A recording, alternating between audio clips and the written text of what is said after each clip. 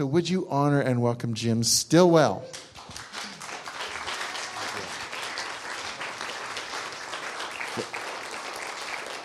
Thank you. Thank you so much. It's so good to be here tonight. It's a privilege. I'm seeing a lot of familiar faces and a lot of folks that I haven't met before. And wow. Oh, she's gone. My bride was gone. I told, I'm like, man, I need to get home. That was stirring some passion in me. Sorry. Everybody good with that? Okay. You can check out your, Jim, what is it called? Thank you. As Brent said, I've been doing life as a missionary since we started the prayer room. And we moved to the Roseville, Sacramento region, Roseville areas where we are. We've been up there for just over a year. And we went up there with a vision to plant a church that would have a house of prayer in it. And it's taken us about 8 months to realize that the Lord's actually asking us to raise the flag on a regional house of prayer, because there's a group of people that really want to see that happen. Even pastors I'm meeting with them, and they're very, very favorable. Like, yes, we are ready for this. The Sacramento region is ready to have a night and day prayer reality where people being equipped in prayer, sent to the nations. And so I feel like we're in a collision right now with what the Lord's doing. And if I said this to a group that I was speaking to earlier this morning, if you don't leave here tonight with anything else, this is my main point. Find out what Jesus is doing on the earth and do it with him. If you leave here tonight with that in your heart, I guarantee you'll collide with Jesus in what he's doing. If that's in your heart, find out what he's doing and do it with him. Because you have your own little niche in there of what he's doing. So that's what's happening in the Sacramento region.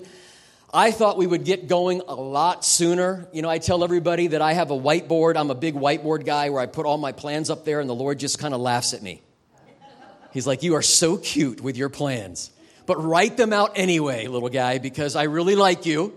And we're going to change all this around, and some of this you're going to do, and some of it you're not going to do, and it's all on my timing, and you're just going to have to wait me out a little bit. And I know you hate waiting because you just want to fix things and get things going because you're a bit still getting healed in that area. And I'm like, Lord, that's totally me. He's like, I know that's totally you. I know you, but I really like you.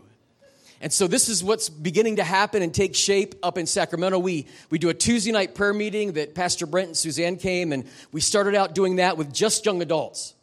You're like, why would you do that? Because I just wanted a group of 20-year-olds that I could just kind of let them talk about whatever, and nobody was going to jump in and try to tell them the best way to do it. I'm like, 20-year-olds, let's get together, worship Jesus, pray, prophesy over each other, and see where this takes us. And then along the way, I found out that young adults don't have a lot of money.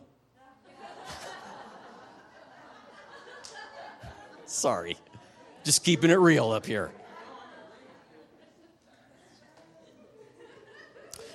God has a lot of money. He just hasn't told the young adults that they're connected to all that yet. Anyway, so slowly over the last year and a couple months, we've been there since March of last year. The Lord has directed us to open our doors to a wider age group on Tuesday nights and also have a church reality called Pursuit Church. You'll see that when you go to my website. And my website, I've just never done that before, but I'll explain that why in just a moment. A little prophetic thing. It's kind of fun before I left here. And then we are pursuing a regional house of prayer reality with other leaders in the body. And this is where the different cultures and nations are connecting to us, as Pastor Brent just spoke about. I'm not a nations guy. I've sent people to the nations out of the house of prayer. As a pastor, I supported missions. I support missions now. I support missionaries now. I believe in that. I've just never been the guy who wants to go to the nations. I've been to the nations. I've just never been the guy who's like, I just can't wait to go to the nations. And yet the Lord's like, okay, be that guy. But I'm going to connect you to the nations. And I'm learning the Sacramento region has all the nations in it. Last month in May, I was invited to the National Day of Prayer event with the Ukrainian church.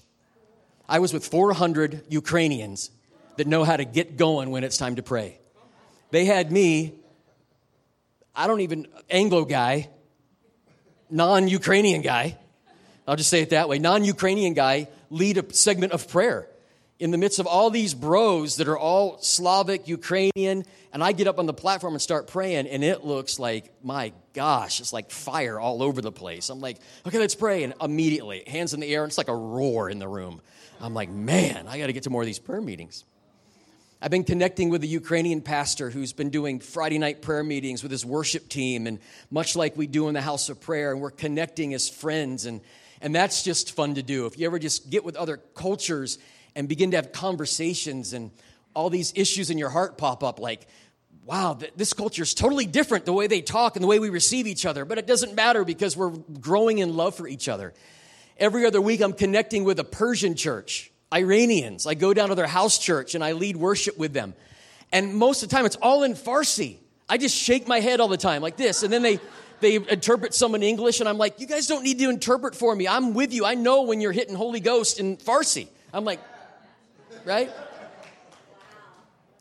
And I'm learning things about that culture that I never knew before. And then there's the Armenians that I'm connecting with. You know, the Armenians is where God hid Noah's Ark in Armenia. Jeremiah 51, somewhere in there. If you look in your Bible, it doesn't say Armenia, but it's right in there. That's where God hid the ark down deep. Nobody's finding it. But that's where it is. It's somewhere the ark of God, the Noah's Ark is in these mountains right outside of Turkey in Armenia. God talks about the Armenian people as being those who will raise up a banner of praise at the end of the age against a Babylonian spirit called the spirit of the age. The Lord's like, I'm talking about Armenia. I'm like, what are you doing with Armenia right now? And the pastor's like, yes, I'm taking you to Armenia. You know, they just went through a bloodless revolution. I was at the National Day of Prayer, and the Ukrainians bring that up. Let's pray for Armenia. There's a revolution right now on the streets, and it's bloodless. It was amazing, orchestrated by the Holy Spirit. And so I'm not a nations guy, but the Lord's going, yeah, you are. You're a nations guy. Move you to Sacramento so you can be a nations guy. Of course, if you follow the news, there's a lot of bad press that Sacramento gets and just race relations and things that have been going on up there. And so what we're planning on doing to connect the house of prayer to it a little bit is, and what we believe is coming, is we wanted to start having a prayer meeting once a month called United Prayer for Sacramento, where we invite the body of Christ in the Sacramento region to pray, come together once a month. We'll have a prayer meeting, worship, and a prayer meeting for about an hour with one theme, one request of Jesus. Pour out your Spirit over Sacramento. It's all we ask. We get that, everything comes into line. We get the Spirit of God poured out on people, justice is released. Marriages are restored. When His people cry out to Him, our voice matters to God. And so we're going to head that direction, and I think over time people are going to begin to say, why are you only doing this once a month? And why are you only doing it for an hour? Can we bump it up to 2? Can we bump it up to 3? I'm like, yeah, you like this, don't you? Yes, we can. So we're going to pray, and I'll take time to teach and talk about some of the Bible verses that talk about the reality of night and day prayer in a city. Because that's part of my resume here with you 12 years ago with Pastor Brent, and we started to talk and dream about a house of prayer. And I'm so grateful for Pastor Brent and Suzanne because he just kind of put his thumb in my back, as he has with some of you, and said, just go for it. I was pastoring. I was a pastor full-time. I fired myself as a pastor of Assembly of God Church in Martinez and started doing this full-time. I'm like, I'm in all the way. I'm in with you, Jesus, on this. Wasn't always easy. It's probably the hardest thing I ever did. And some days I'm in Sacramento, and I'm going, what have I signed up for again? I know what this is like, Lord. Even when it's fun, even when it's Jesus, even when there's grace upon it, there's difficult times, isn't there? Yeah. Come on. There's just, sometimes it's just rigorous, even when we're doing things in the will of God with His grace upon us. Even when He's opening doors. Because He's working something in you and I that's lasting, that's eternal. Sometimes we'll see the fruit here, but it's lasting. And He's like, I really love that your heart is set toward me. And so I developed this website. It took me a whole year to do that. I'm just not that guy. I don't know how to do Facebook. If you ever go on Facebook and say, hey, Jim, what are you doing? Don't feel bad if I never respond to you. I'm terrible at it. I just don't do good at it. I'm like, My son's like, you got to make a website, Dad. And I'm like, I don't know how to make a website. So I got one of these mid-20-year-old guys around me who's really talented. Because my age guys, we don't know how to develop websites. I barely turn the thing on. I ask my kids how to work my phone, how to turn the remote of the TV on. They're like, Dad, I'm not telling you anymore. That's the new conversation around the Stilwell family table. You guys are always asking us how to do the remote from the Apple TV to the TV remote to this. We're not telling you anymore. I'm terrible at this stuff. But I get around these young guys, and they're like, I'll make a website for you, Jim. And so I'm like, wow, I really like this website. So everybody needs to go on and look at this website. Just help me. Makes me feel good. You can do it right now if you want to on your phone. You're going to be on your phone tonight. Text it. Well, no, don't do that.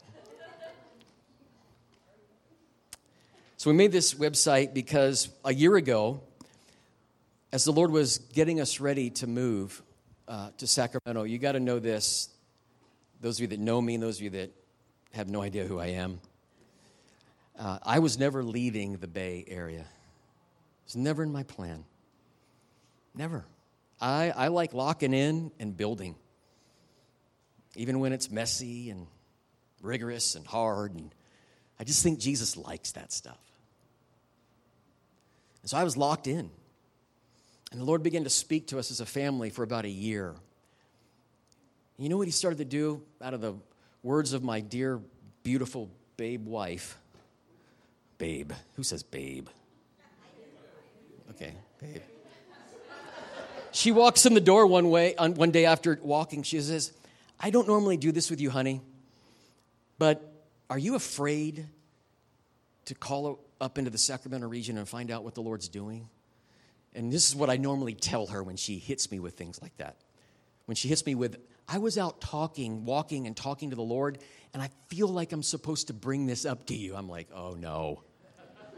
I always tell her this. You remember the old revival pictures of women that had long dresses, and they had long hair, but they'd put their hair in a bun and preach? If you ever just look at old revival pictures of women that were used mightily of God in the old days, they put their hair in a bun. And I always tell Leslie, I go, you're wearing the bun. I call it the prophetic bun. She hates when I say that. Just stop that. Sure enough, she was right. I'm like, I'm totally freaked out. I'm totally afraid. I'm afraid in 10 different ways that I don't even know. I don't even know if I know the first way I'm afraid, but I'm afraid 10 ways, and I don't know what one of them is. But along the way, the Lord just began to confirm it. Brent and I sat together, and that was very, very affirming, because he told me straight out, goes, if you would have come to me 6 months ago, 8 months ago, I would have waved you off on this. Like, no. But he sat there and just said, wow, this sounds like the Lord. I mean, I wasn't budging. I wasn't leaving. But I had this dream. And I don't dream very much. But when I do, I'm like, whoa, that's a dream from the Lord. And I was dreaming that I was in an ocean. And I was freaked out in the ocean. And this big beast of a fish comes under me, whale. And all I know is it's just this dark, looming creature under me. And I'm freaked out. And in the dream, the Lord says, he says, if you just wait for a moment, I'm going to give you the answer. And I'm like, there's this creature under me that might eat me, maybe. I don't know whaleology, so I'm not sure if they eat us or not. The next thing I know, this whale comes to the surface, and I'm riding the spout.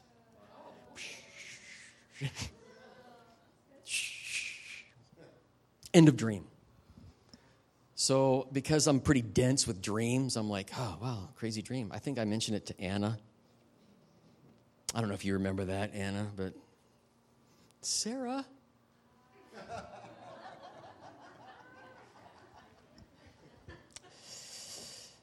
So I have this dream, and it's me with the whale.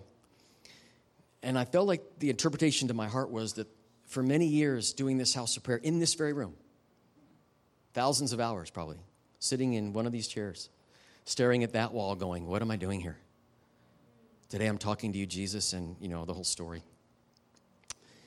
I knew what I was doing here, but I'm just saying sometimes you're like, wow, what's this for?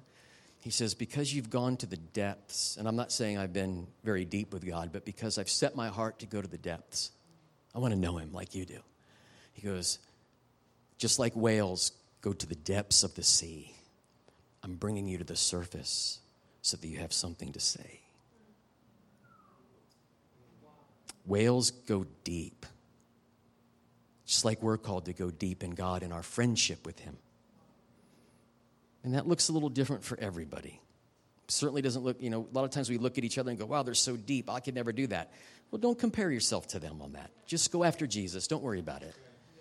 But then you come up to the surface. He's like, I want to take you deep because I want to bring you up to the surface because I've got people that need to hear about the depths of God, of who I am. Friendship. It's just about friendship.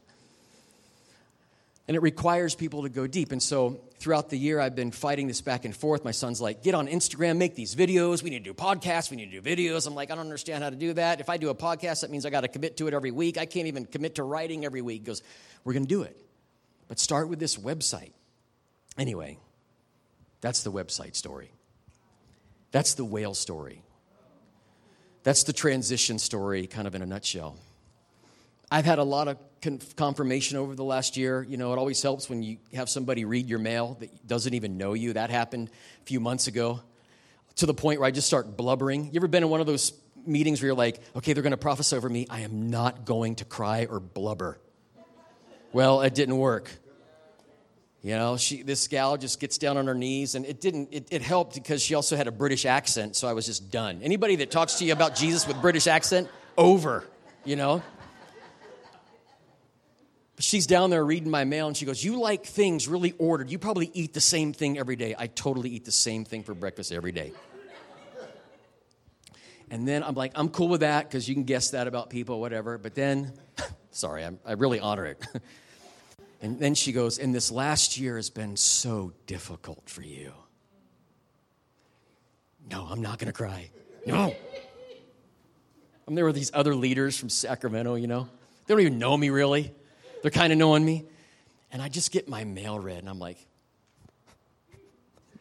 how you start, like that, right? Trying to hold back the tears and everything. But that was so confirming. The Lord's like, I know where you are. He knows just where you're at.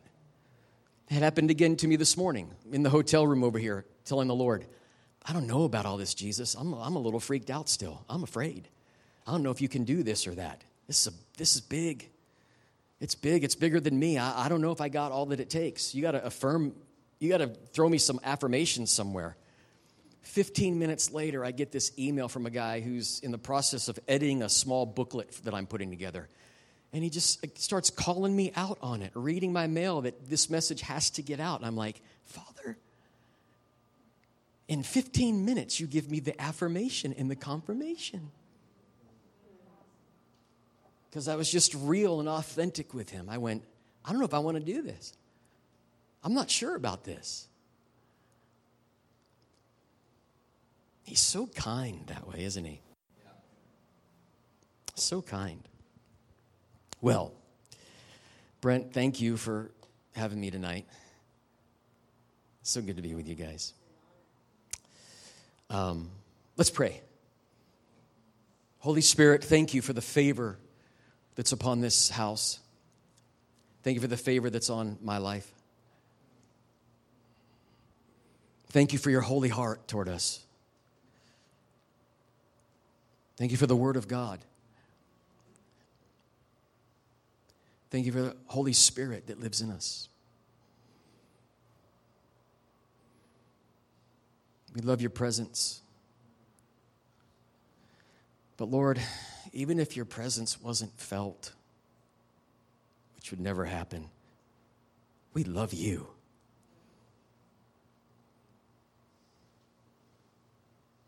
We love you. We love you. But thank you how you make your presence known to us. We say that when we don't feel you, we love you. We're so grateful.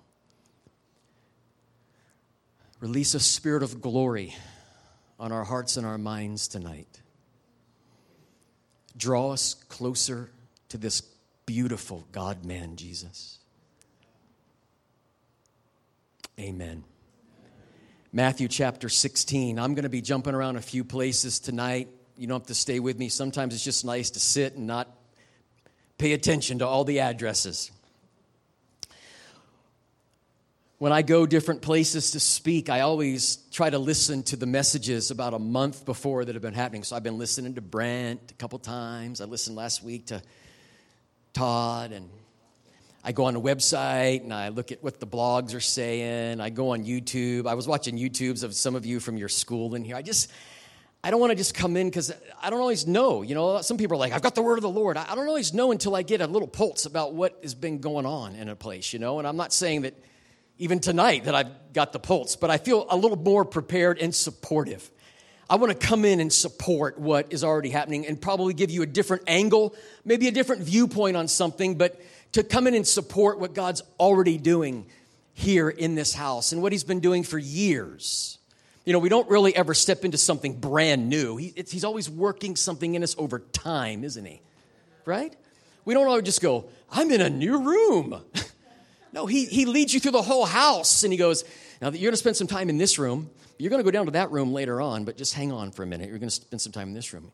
But you got your eye on that hallway in that room. He's like, yeah, you're going to get there. Smell the hallway. Check out the color of the room down there. You're going to be there. So we never really go into anything really new in a sense, and I know the scripture says, I will do a new thing, but I'm saying that to you to know that God is working in us in a process, in a journey. He loves that. And so I listened to Brent, a few of his messages on being God's dwelling. I'm going to hit on that tonight because I just like talking about that. He talked a little bit about the gifts, God's grace gifts given to the church. I might hit a little bit on that tonight. I'm kind of launching from that place. That's why I had you go to Matthew 16.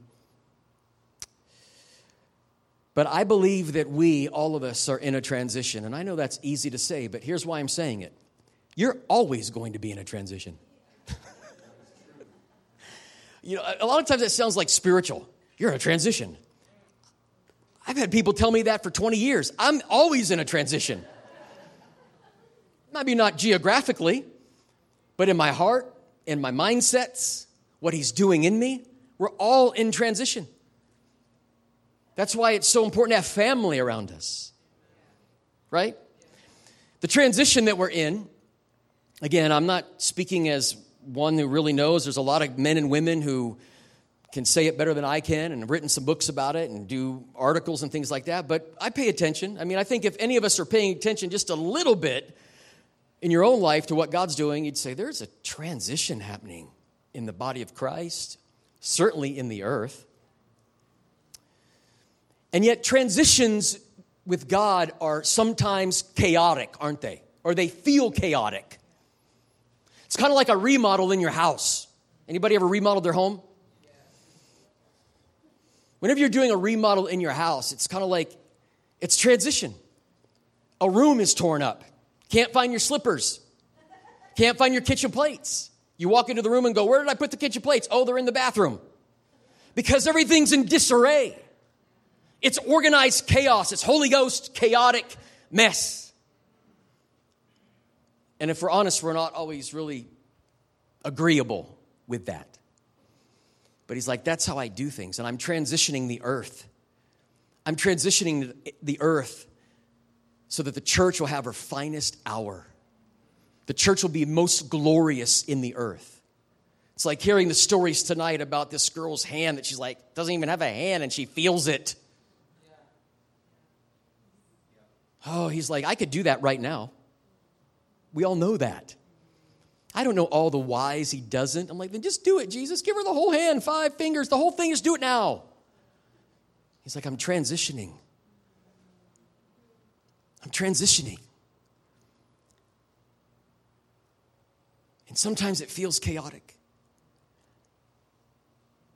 out of sorts, hard to wait, whether it's our personal lives or something corporately.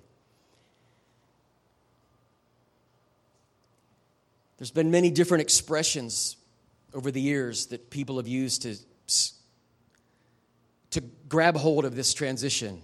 One of them is God's going to change the expression and understanding of Christianity in one generation. That means the way that people understand Jesus is changing.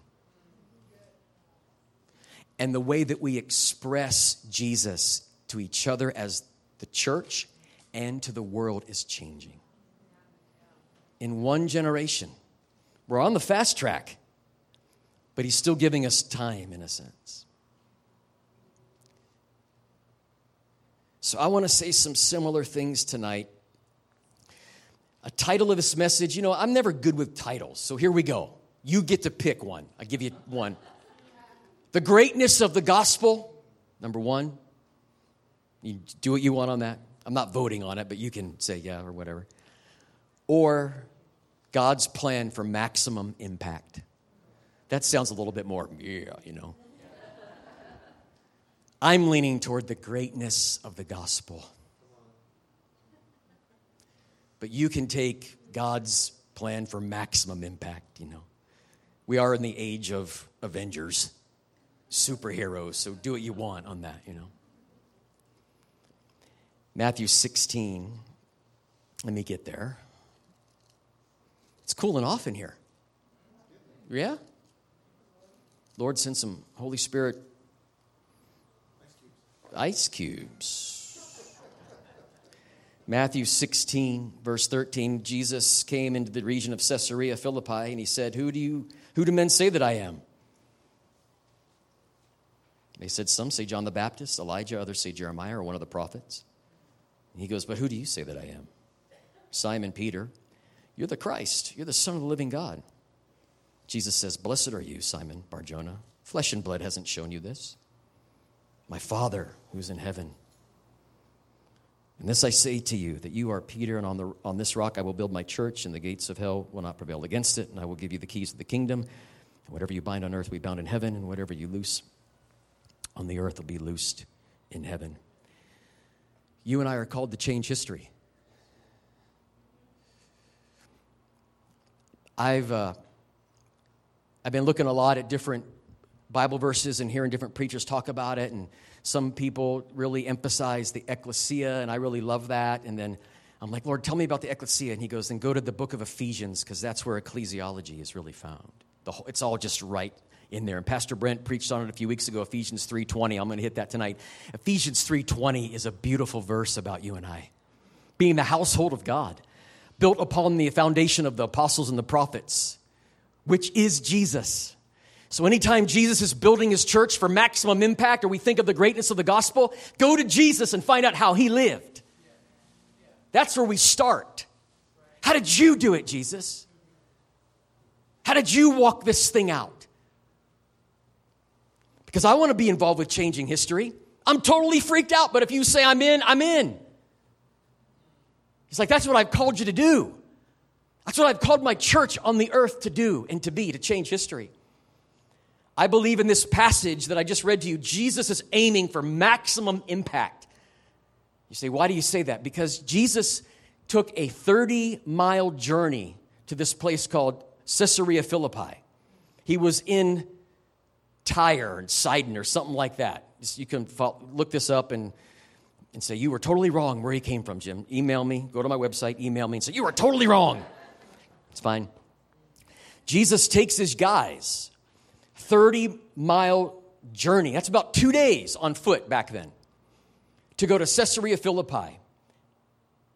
And where he was standing at that point, some of you may know this, he says to them, who does everybody say that I am? And he basically marched them, we know it, to the gates of hell. That's what it was called.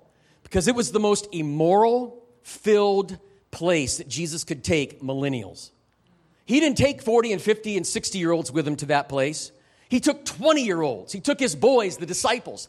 They weren't much more than 25 years old probably. He says, hey, boys, we're going on a field trip to the gates of hell, because I'm going to ask you a question. So he takes them 30 miles out of the way, stands in front of them. Behind him, all kind of immoralities going on probably. It's where they worshiped Caesar, the god of Pan, they called it. Immorality, prostitution. It was nasty. It wasn't less back then than it is today. It was nasty then too. Jesus says, hey, eyes on me. Who's everybody saying that I am? And Peter says, you're the Son, living God. You're the Christ. You're the Christ. You're the anointed one, the Messiah. And they knew what that meant. That meant he was going to the cross. And then Jesus begins to affirm Peter. He goes, yep. And I'm going to give you guys the keys of the kingdom because I'm going after maximum impact. A couple words for that whole little passage. I will build my church is I will build, or oikos, not the yogurt. I will build my house. And I will build a ecclesia that is actually a governmental reality. Some of the history with that, the reason they understood that is because, and some of you may know this, when Jesus called it that ecclesia, it was known in Roman times as a ruling government. It's where everybody would go and vote on things. They would deliberate. And so Jesus put this into their mind. I'm going to build an ecclesia that's going to go out and actually impact the world. You will have authority. You have the keys of the kingdom. You will pray for people that don't have a hand, and I will begin to do things. You will lay hands on people, and they will feel the presence of God. And I believe they were already seeing some of that. If you read Matthew 4, at the end of Matthew 4, they're already in revival. They're seeing all kinds of healings, demons cast out, sicknesses. You read it. And then Jesus sits them down and he goes, I'm going to show you how to sustain this lifestyle of power. I'll give you power. This is my plan for maximum impact. I'm going to loose it on the church because I love people. And I want them pulled out of hell. I want their lives brought out of injustice. And I'm going to release my power on you to do these things, the works of justice, the blind see, the lame walk. The demonized are set free. He says, but I want to show you how to actually have maximum impact so your heart is sustained in this long term. How you sustain a lifestyle like this. And so I believe Jesus had a few things in his heart when he began to invite them into this place of maximum impact, influencing their culture, making disciples in the culture, in the city, and in the nations. That's what we're called to do. Matthew 16 is the preamble to Matthew 28, go into all the nations and make disciples. It's the preamble. I'm giving you authority because you're going to go disciple cities and nations. And I believe that even has that's a long-term process. That's beyond the natural age that we're living in here. I believe the nations are going to be discipled for years, even after Jesus returns. The Bible is full of him saying, come up to the mountain of the Lord where I will teach you. There's going to be discipling going on for 1,000 years during the millennium when Jesus is on the earth. We get to be a part of that. Like our job doesn't end because I turn 90, 105 years old and I don't see the return of the Lord. I'm like, well, I'm kind of just glad I did a few things. He's like, your life has continuity, Jim. I'm going to use you to disciple the nations after I return. Our life has continuity. That's why our choices matter today. And he's wanting to grip our hearts with this. He's like, of course I'm going to loose power upon you. I'm going to do everything in my power and grace to bring you into agreement so you know you can be the one to lay the hands on that person and watch their leg grow, their arm grow, cancer go. Folks, we haven't seen anything yet. I remember when we'd be in this room praying for cancer to end in this city, I could just see where people would be lined up in churches all over the region where the prayer lines would never stop. Be like miracles on demand. Imagine that. Let's get our minds locked in on that. Miracles on demand. I mean, imagine what that's like. I don't know if I can pray for another person and watch cancer leave. I got to go eat. Hurry, get in here and do it. Can you imagine that? I mean, knowing me, I'd probably be that guy. Like, I just don't know if I can keep praying for this person. Everybody I pray for, cancer's leaving, but I'm really hungry. I need some Starbucks. Can you take over? That's where we're going. That's where we're going. It's not a question. It's like, I wonder if God's going to do it. It's where we're going, and it's already beginning to happen. I don't want to lessen what we have to us tonight. But it's going up way higher to another level. That's why we're in transition. Who is he doing this with? You know the answer. You, us. You know this. I'm not telling you anything you don't know. Ephesians chapter 2. I'm sorry. I said chapter 3. Ephesians chapter 2. Let's go there real quick if you want to, or I'll just read it to you. Ephesians 2, and then I'm going to jump over to Matthew 5. I want to inspire you tonight a little bit and give you vision to actually say, let's do it, Lord. Give me. Here's the question. I'm going to give you my conclusion tonight. You can be thinking about it. How far can God's love and grace take us? So I've already given you. I don't even have to keep preaching. We could have an altar call right now, but I'm going to set you up. How far can the love and grace of Jesus take you? Ephesians 2, verse 20.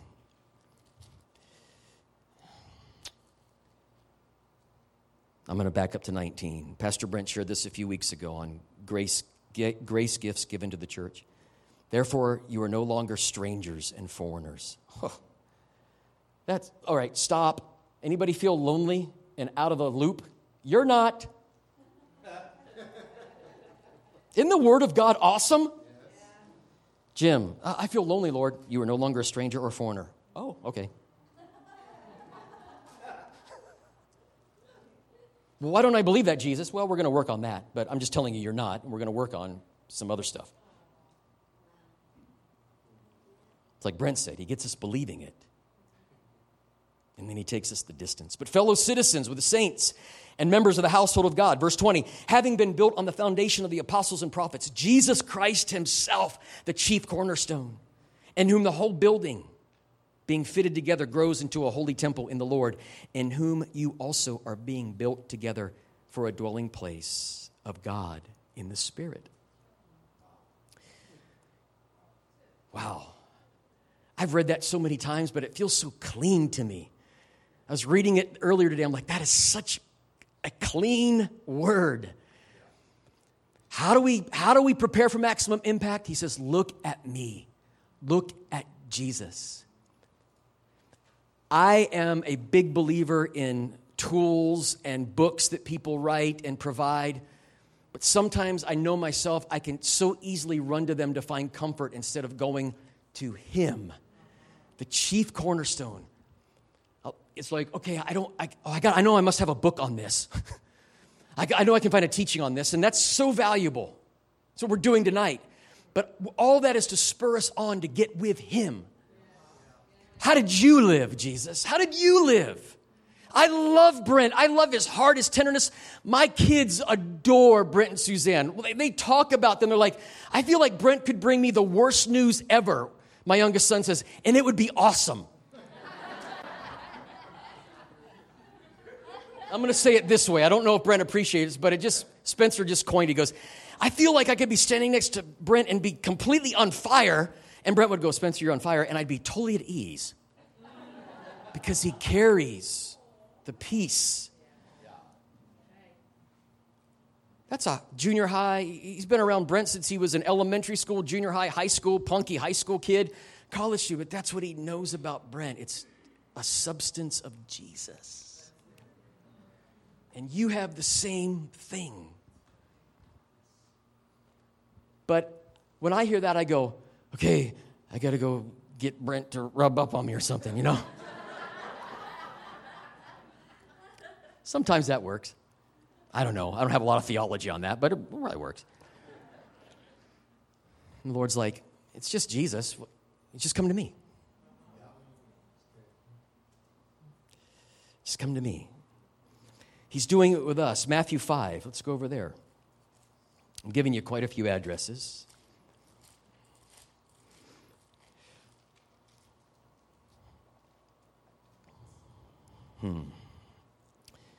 Matthew 5, verse 13 and 14.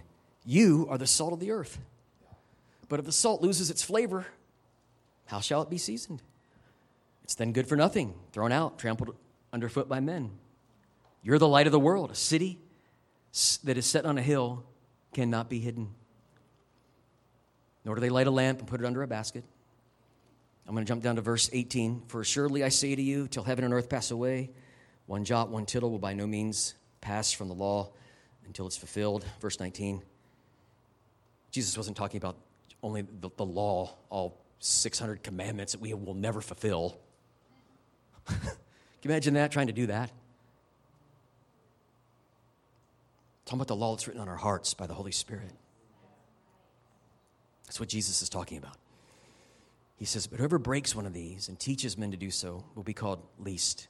But whoever does them, he is called great, great, great in the kingdom of heaven. Every one of us was made to be great, for greatness. You can't repent of it. You will never be able to repent for wanting to be great. What the Lord wants us to do is recognize areas that we're trying to be great that aren't lined up with Him. And sometimes those things are muddied with our soul and our emotions. I'll admit it. I've got it in my heart. I see it in my emotions. Lord said, why are you going after that? Why do you have so much ambition over that? I'm beginning to see that I'm really liked and enjoyed, and that's a message I believe forever. But, sometimes that message just takes a while to get in, doesn't it? That's why I love when I come here. It's always like, here you go, main and plain, how He feels and thinks about you. He's doing it with us.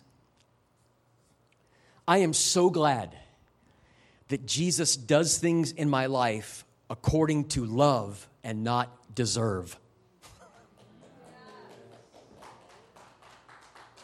Right?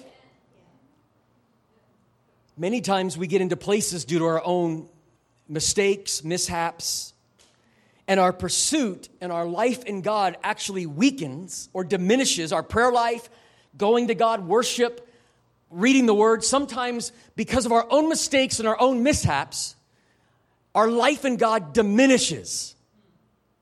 Because often we think that we get what we deserve from God. Here, I'm going to say it a different way. Well, I'm the cause of this, therefore, this is what I get. We function like that. Well, I made the boo-boo in the checkbook, therefore, I deserve this. I spent too much money, I deserve this. I was not kind to this person, I deserve this. I didn't show up on time, I deserve this. And we're dealing with God as though He gives us what we deserve. Folks, He gives us what we don't deserve. That's mercy. Mercy is getting what we do not deserve. Mercy is not getting what we deserve. I'm so glad that He says, I want to impact the earth, little guy, with you. That I don't deal with you out of what you deserve. This is Romans 8:28 and 2 Corinthians 5:17. Romans 8:28, all things work together. That's another, just let that wash over you. All things work together for my good. We just sing that, go down the road. I love songs and all that, but sometimes I'm like, no music. Let's just think about that for a minute. All things work together for my good. Like He doesn't show up to me and go, wow, Jim, you really made a mistake. What are we going to do? He doesn't give us what we deserve. He doesn't have an attitude or accuse us. But He turns even our disobedience into good for His glory. A lot of times the way we respond to each other is, what have you done to yourself? I've done that with my boys. Like, what have you done? Isn't that funny how it just comes out of us? It's a reaction. What have you done? The Lord doesn't go, what have you done? That's the whole point. I'm here because you've done this. You did this and now I'm going to take you out of this. That's what He does. And then He says, You that have done this to yourself, I'm not going to talk to you much about it until you're ready, but I'm here to take you out of what you've done, to get you online with me, to know the greatness of the good news, the greatness of the gospel, so you can have maximum impact in your city and in the earth and in the nations of the earth. Little old poor, broken you. I'm like, that's a great deal. Just as Jesus was going somewhere for maximum impact in Matthew 16, he's doing the same thing in Matthew 5. Let me say what I mean on that. Jesus is coming off of those Beatitudes. 8 things of favor. Blessed, blessed, blessed, blessed, blessed, blessed, blessed, blessed. I lost count, but there's 8.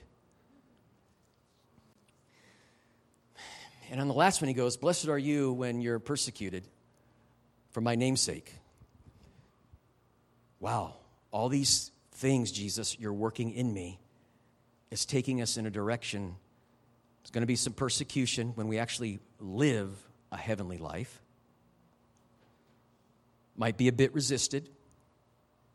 But Jesus says, this is how you sustain what I was doing in Matthew 4. All the miracles, sit down. Let me tell you about favor. Let me break open to you favor as it's seen from heaven. I was talking with Amy today. There's a lot of times when I pull into the parking lot and I get the front row parking space at the place. Hey, favor. Yeah, I don't know. Good. Yep, sure. I'm his son. I'm good. He's going to always bless me. I've realized that with him. He's like, even when you make mistakes, I'm still going to provide for you and take care of you because I'm Father. But that doesn't always mean I'm in agreement with him and living the lifestyle that Jesus lived. And he goes, you want to sustain a life of power? You want to have maximum impact? You want to be salt and light? Here's these 8 things of favor that I'm calling you to. In your brokenness, in your arrogance, everything that you are, and you will have maximum impact on the earth. That's how great the good news is. Someone has apprehended us. And Jesus qualifies us to be salt and light.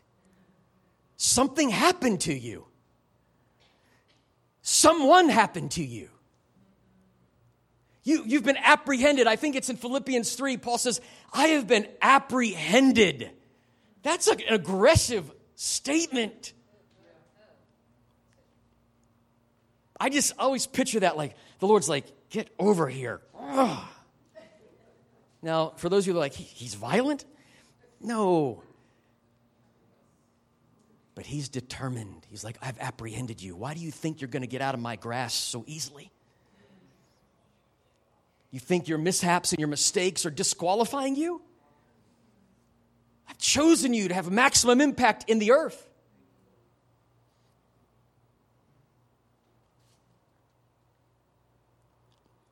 Not one person in this room has a bad deal with God.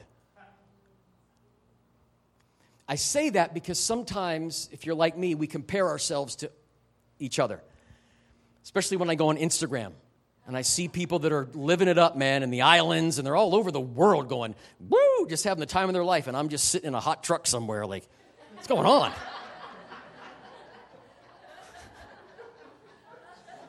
Everybody's out partying except for Stilwell. Bouncing checks, repenting, asking Jesus to visit me, send revival to Sacramento. Why did you send me here? I'm freaked out. And I get on Instagram and see people riding waves and just diving with dolphins. I'm like, what's going on? What did they do, Jesus, that I didn't do? It's human tendency to do that. Where we look to the person to the left or the right and they go, man, they got all this blessing and favor of God on their life. You guys, nobody has a bad deal with Jesus. Whew. Nobody can complain vertically tonight. That means we can't complain to him. God, you didn't do this. You didn't come through. It's amazing how temporal we get. He says, I put my spirit in you. My presence is inside of you. It's like Brent was talking a few weeks ago. We are his dwelling place. I put my spirit in. You know how I know that God's acting and working inside of me? Because I'm 50 years old. And I look at my marriage. And I love my wife more now. I'm more tender toward her than I was at 23. 23, I wanted her to act right and do everything right. Because, hey, we were in ministry. If we don't do it right, God's going to cut us out of the deal. And I was this mean preacher guy. You're like, you're getting on it right now. Sorry. Every once in a while, I get a little fired up on that. But I look back over my life, and you can do the same thing. And this is important that you do this, to celebrate where you are, where you've come from, because it's a result of being His dwelling place. And I know there's a lot of things that aren't adding up right now. You're in transition. You're in a remodel. Can't find your slippers, kitchen plates, food. You wanting to complain against God? He's like, hey, I put my spirit in you. I'm working in you. I chose you. Salt of the earth, light of the world, keys of the kingdom. He's doing it with those who have access to Him. That is who we are. When Jesus asked the question, who does everybody say that I am? It's because He was getting ready to open up deep desires of His heart, and He wanted to know that those guys knew who He was.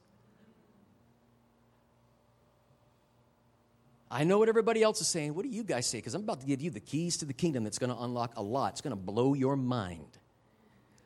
I'm about ready to give you all my authority. I'm going to be around for a little bit longer, but I'm going to breathe on you. When I breathe on you, you're getting filled with the Holy Spirit. And then you're all going to be sitting up in a room, about 120 of you, and my Spirit's going to come. And I'm going to give you the keys to the kingdom. It's going to be inside of you.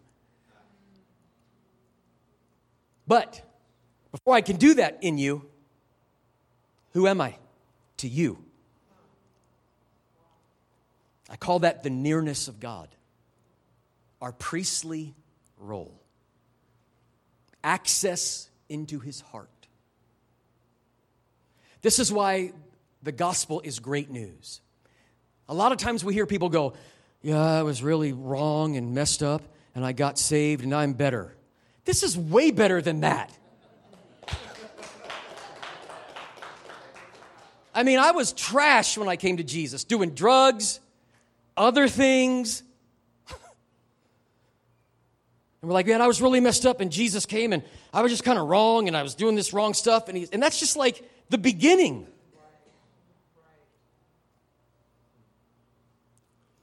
He actually put His Spirit inside of me so that I could minister to Him as a priest. That's my first calling. That's my identity forever. That's the nearness of God. He was saying, who do you say that I am? Before I give you the keys to the kingdom, I want you to know who I am, because this is very important to me, Jim. Brent called it the priestly ministry, and he said, you know, you don't have to wear any funny hats or anything like that, but tonight we're going to do something different. Just kidding. This is the original intention, another phrase that Pastor Brent used. You are a priest before the Lord. Let me give you a quick snapshot of the garden, which we all know. Garden of Eden. Adam just wasn't a farmer. A lot of times we think, okay, garden, snake, bad. That's when everything went bad. Adam just sitting around and just like, hey, I'm growing beets and tomatoes. Give me the hoe and the rake. That wasn't the purpose. I know there was other things that were set up in that garden, but gardens in the Old Testament were known as the sanctuary. I believe that the garden was the first sanctuary of God. And what did God do with Adam? The Bible says that He put him in the garden.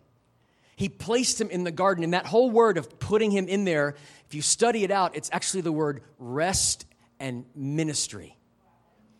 So He put Adam in the garden to find rest and to minister to the Lord, the nearness of God, to have friendship. That's why His Spirit's in us.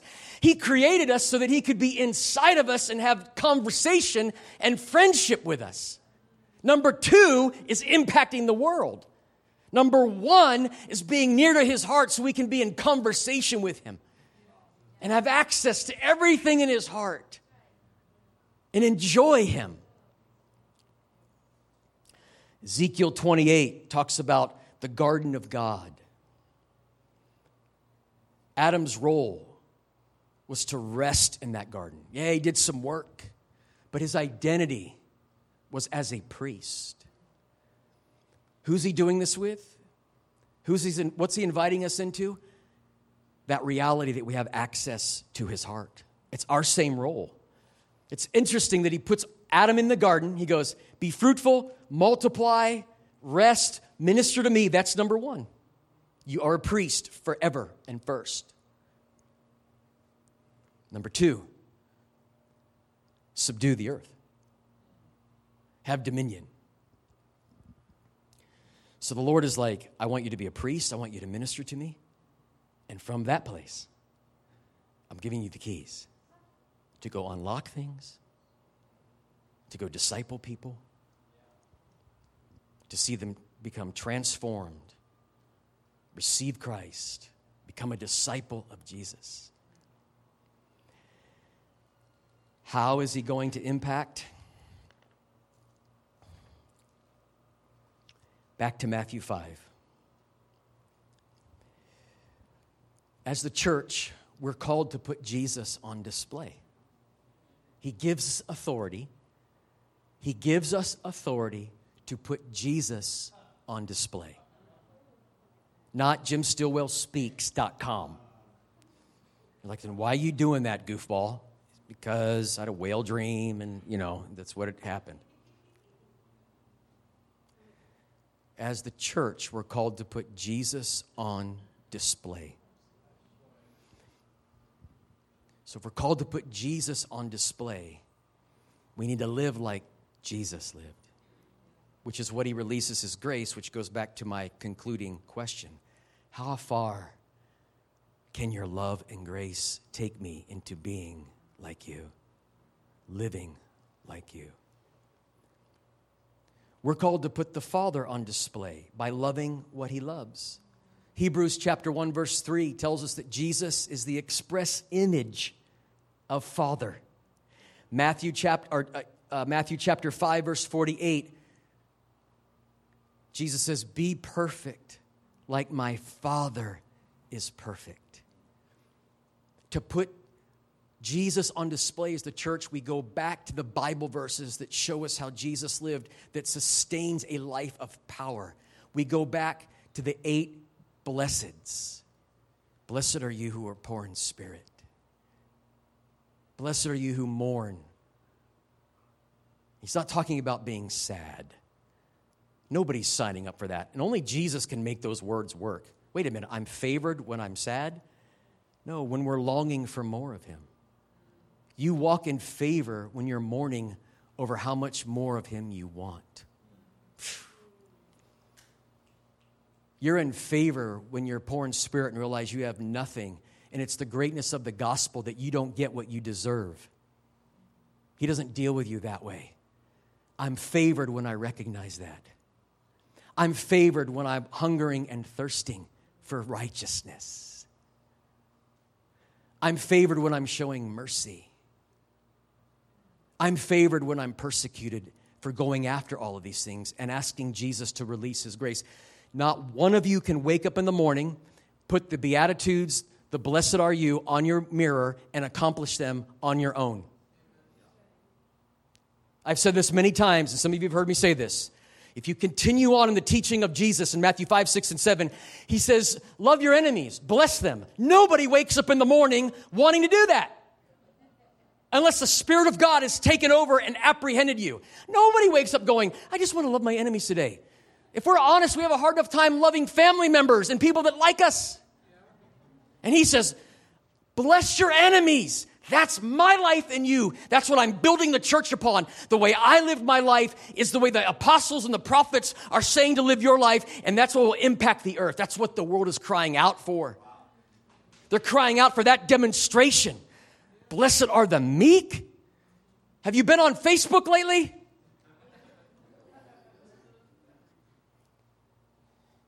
Everybody's got the answer.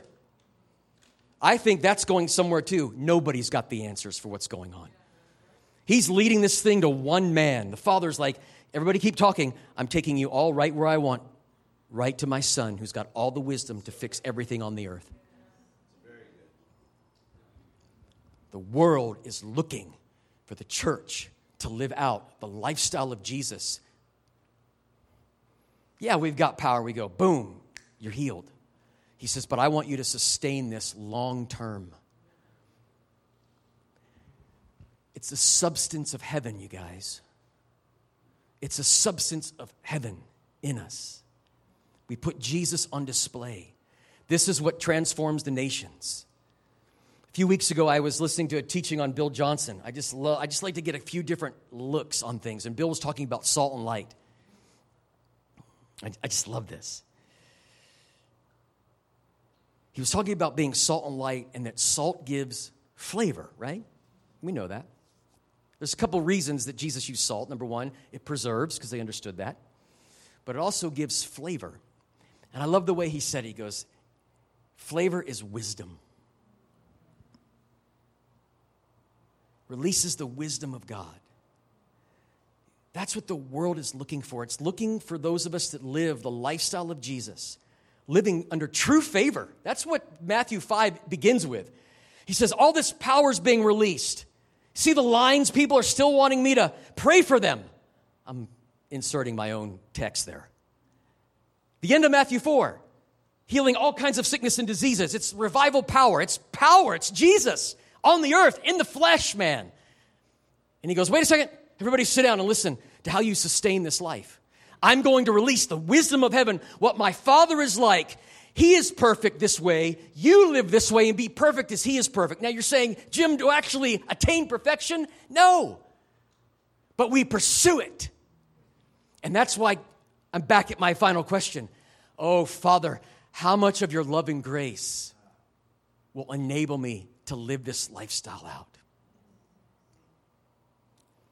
Because I want to be salt and light. It's interesting, that progression. Favor, favor, favor, favor, favor, favor. Oh, and by the way, you're going to be salt and light to the city. Salt and light to the nation. Salt and light to your family. Salt and light to the workplace. Because people look at you and they go, there is something of substance in you. You're just not doing this. You forgive that coworker.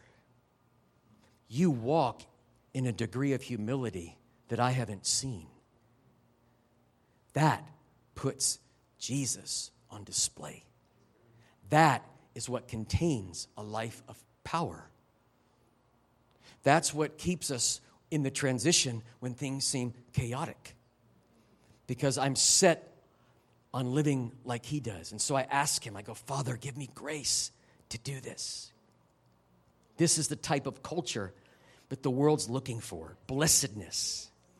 And it only comes through the grace of God. That's the reason I was emphasizing that. You can't pull it off on your own. You can't do meekness on your own. You might have a personality that's not as loud as somebody else, but that's not meek. Meekness is a substance of heaven in you that you ask God to release through you through his grace. And I'm going to tell you, he loves to release that kind of grace on your life. Because it's the garments of Jesus. It's the garments of his Son. He's not going to triumph over the world with people the way the world does it. It's wisdom from another world, man. It's hard for us to do, I'll admit it. It's hard to love people. It's just hard. It's hard to stay with people in the long haul. It's like, are you still going through that? I mean, let's just be honest. But then I think about my life as if Jesus sits down with me and he goes, Jim, are you still dealing with that? Yes, Lord. He goes, I know you are, and I'm with you the whole way. I'm with you the whole way because I love you. I'm with you the whole way. It's what the world's looking for. The more we say yes to Jesus, we find this favor of God in our life that impacts the world, the keys of the kingdom. There's a lot of things in my life. Everybody, we can stand together. And Brent, are you going to want to pray tonight, or can we get a worship team up here? Either way here. Yeah, healing teams? Yeah, I just kind of want to call us to this place of asking the Lord to release this grace in our life. There's a lot of things in my life, and you might attest to this. There's a phrase that a few of us come up with that we say to each other sometimes, like, I don't know how I got here with Jesus. I just magooed my way into it. Remember the cartoon Mr. Magoo? The guy with the big bottle Coke glasses, and he'd be up on a skyscraper and he'd be walking like this and not where he's going, then he'd walk out and there'd be a board there, I feel like that way with Jesus. I feel like that's how I am with him. He's like, you're just like Mr. Magoo, Jim. Come here. I really like you. I've apprehended you. And as long as your heart is set toward me and you keep asking for my love and grace to enable you to live like I live, you are going to be salt and light. I'm giving you the keys of the kingdom. You're going to see bodies healed. You're going to see cities transformed. You're going to see minds change and come under the power of God where old mindsets are gone. A few weeks ago, I was in a prayer room in Roseville. And I go over there on Monday nights, and it's a good slow burn for me for 6 hours. I'm doing some leadership stuff with them.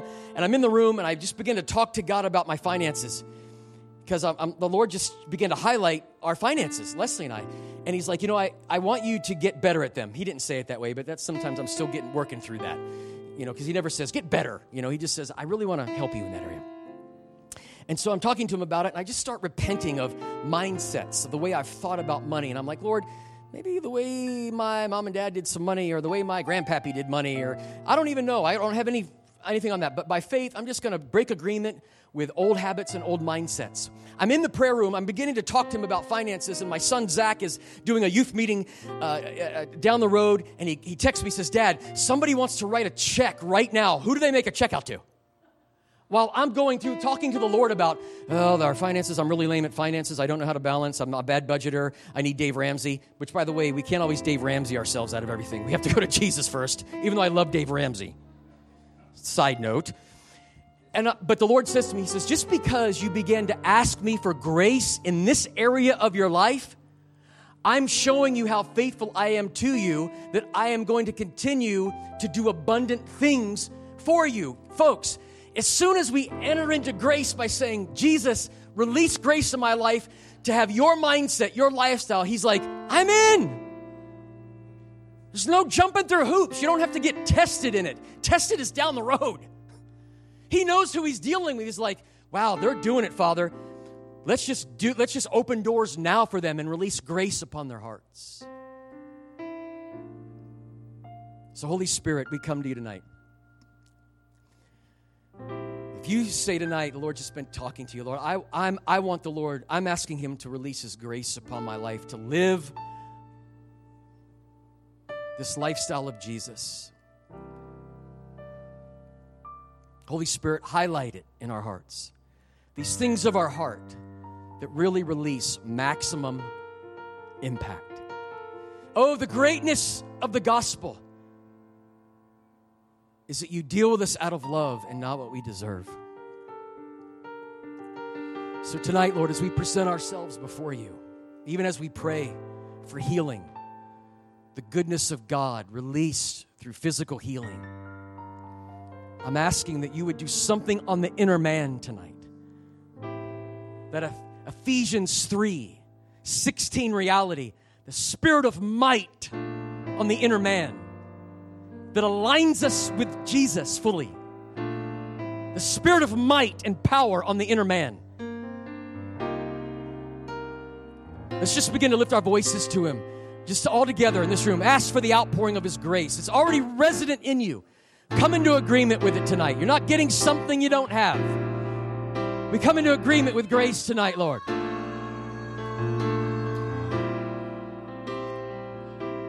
Thank you for the promises, Lord. Thank you for the transition.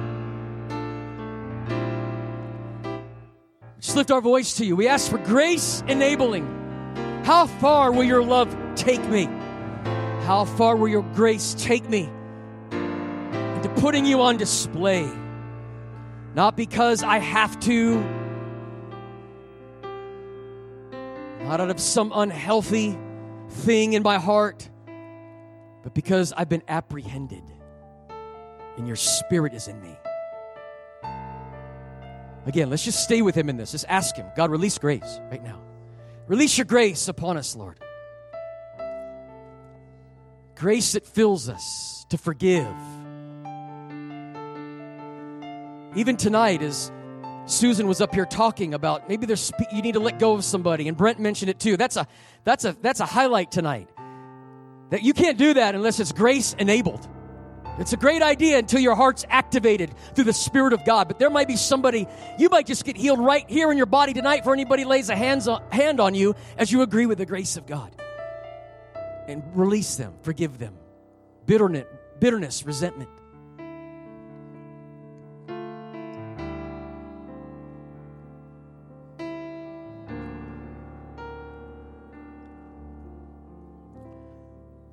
I'm going to turn this over to Pastor Brent, but stay in this place with him right now as he just brings some direction to pray for people tonight. If you're saying, I just want the grace of God, I want the grace of God on my heart, I want to engage with that, we'll pray for you as well.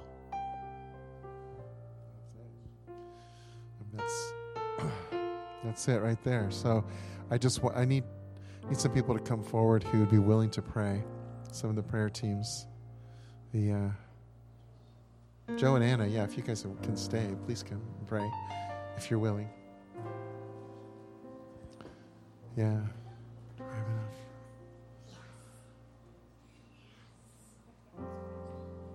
Jesus. Even, this is good. This is good. So, Father, we just thank you for, wow. Thank you for the grace, Father, that is on our lives. Thank you, Father, that you think that we are brilliant enough because of Jesus, that we're actually going to walk with you into the fullness of your kingdom that you are bringing to the earth. And so, Father, even tonight we've been talking about miracles way beyond our own. Some of you, if that's even thinking about that, if that just scares you to even think about praying for impossibilities and miracles, come up and get prayer for that. Let us just release into you that courage and boldness and the anointing to go and pray for the sick. Some of you need healing. And as Jim just said, some of you, there's just a time right now of giving God permission and access to your heart and just being real with him. Just talking to him about what it is that's going on inside of your heart.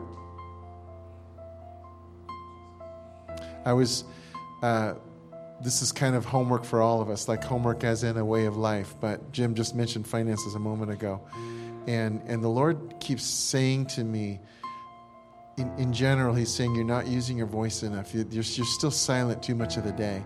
Meaning, if we would just talk to him more and also declare the things that we're wanting and needing and asking. So if it's finances, Lord, I need more wisdom. Talk to him about it and ask for it.